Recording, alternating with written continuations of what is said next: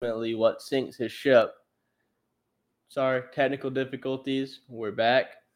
But talking about A-Rod and the Yankees, he had a great career with them. He won a World Series, 2 MVPs, a couple of All-Star appearances. Like, the steroid thing is what's keeping him out, and I don't blame the Yankees for it. A-Rod with the Yankees was a backstage problem. I think he had a great run there. And I don't think his jersey should be retired if the Yankees were more reserved in whose jerseys they did retire.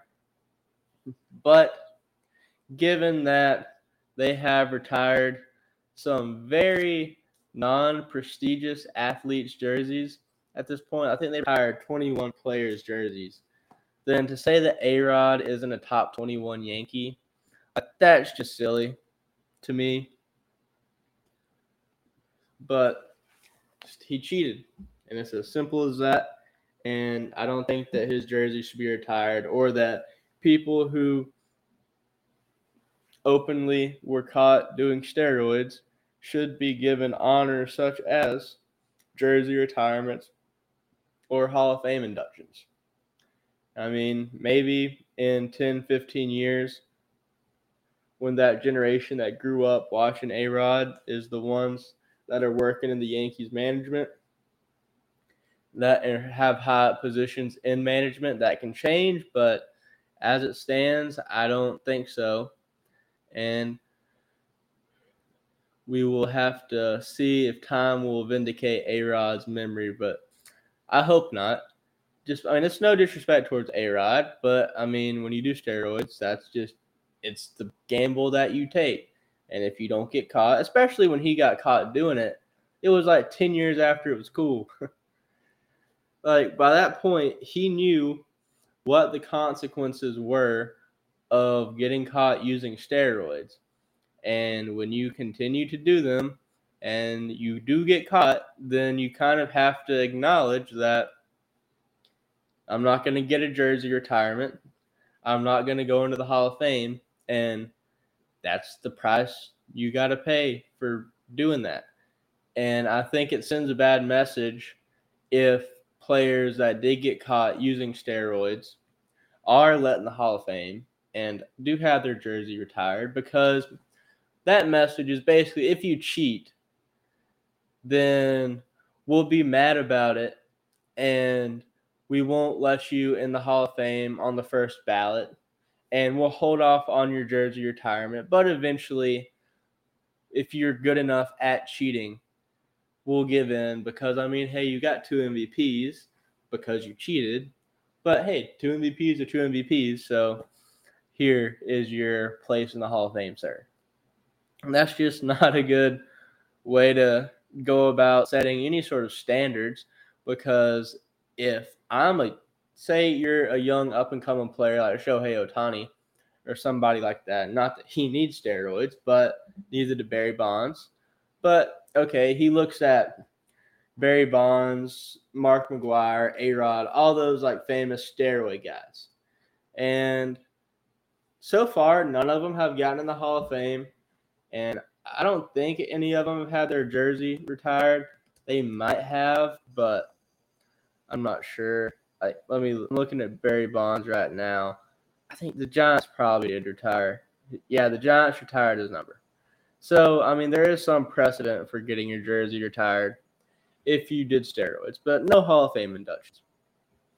And like, why couldn't I start doing steroids? I mean, they do drug tests now, but why not do steroids if you can get away with it and set insane records and just play out of your mind, and you still get in the Hall of Fame, you get your jersey retired, you get like 10 MVPs or whatever, and you stand out as one of the greatest of all time, which you could have already been, but why not be even better than what you can possibly do at your best peak as a regular human?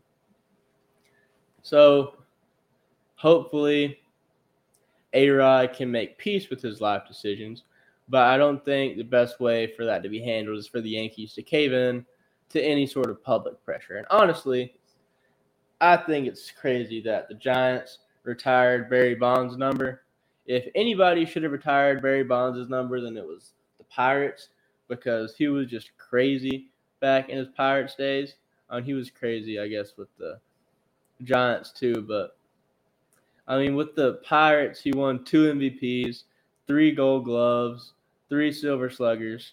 Like, dude was just insane. And I mean, that's the problem with Barry Bonds, is just that he was such a great player before the steroids that it just made the steroid use silly because it was unnecessary. But the final 2 topics we have to get in today. One, Big Vic continues to light up the preseason. So they played the Warriors. And just to show you why I don't take his preseason dominance that seriously, when he went through the tip-off, he went up against Steph Curry, who, just as a height differential reminder, Big Vic is 7'4", Steph Curry is 6'4". So, I mean, it's a joke, the preseason is. It's fun, and it was a funny moment, but, I mean, players aren't taking it super serious. But I did see a 90-second clip on X, and this was 90 seconds of game time. In this 90 seconds, he scored 6 points. He scored 3 baskets, one of which was a three-pointer, one of which got him an and one, and he got a block. And he plays like a 2K character, and it's wild. And I can't wait to see him play in the regular season. But it was just crazy to watch that happen. And I can't believe they let him get away with it, really. I mean, once again, it's a preseason, so they're not trying as hard. But, I mean, to have some scrawny guy just driving in on you like that, nobody's trying to put him on the ground, like, it's just crazy. And it's also just bizarre seeing somebody that's 7'4" facing up and playing out at the three-point line. To me, I'm an old head, mentally at least. It goes against everything that like my basketball fundamentals tell me. I think if you're 7'4", then you belong in the paint, but that's just not the league that exists anymore. But it's just weird to see. And finally, so I've talked a decent bit about WWE and AEW on this podcast, but there is 2 more major wrestling promotions in the country. Well, there's more than that, but they are Impact Wrestling and NWA Wrestling, the National Wrestling Alliance, which if anybody listening to this was watching wrestling in the 80s, then you know all about the NWA. But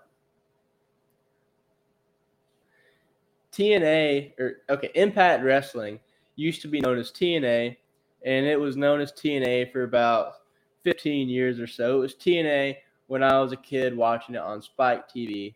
Then they changed their name to Impact, and they just announced today that starting in 2024, they will once again be going by the TNA initials. So Total Nonstop Action Wrestling will be back, and I'm excited. If you look into the history of the TNA name, if you ever heard the phrase TNA and you think it has some dirty connotations, that is not a coincidence. That's exactly where they got the name from. But Total Nonstop Action is also just a cool name for a wrestling company, despite what the innuendo might say. And it's also just nostalgic. And I think it will bring back a lot of fans. Not a lot. It'll bring back a decent amount of fans who have zoned out of the product ever since they changed the name, just because, oh, cool, TNA is back. Because Impact, any sports organization that doesn't have a 3 or 4 letter initial just isn't going to get as far because it doesn't roll off the tongue like Impact Wrestling. Now, that's just a lot to say, and so does TNA.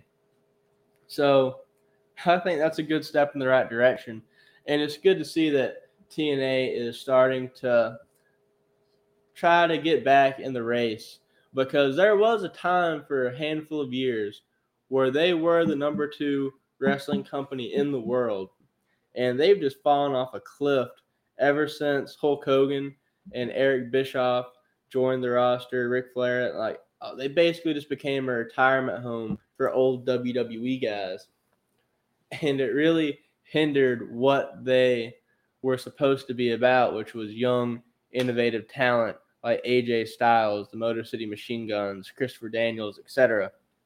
And maybe they can get back to that and get back up to the point where they're a viable third contender, and maybe they can get a good TV deal. I know it sounds like, WWE is about to leave USA Network, so they could maybe fill that void by getting a deal at USA.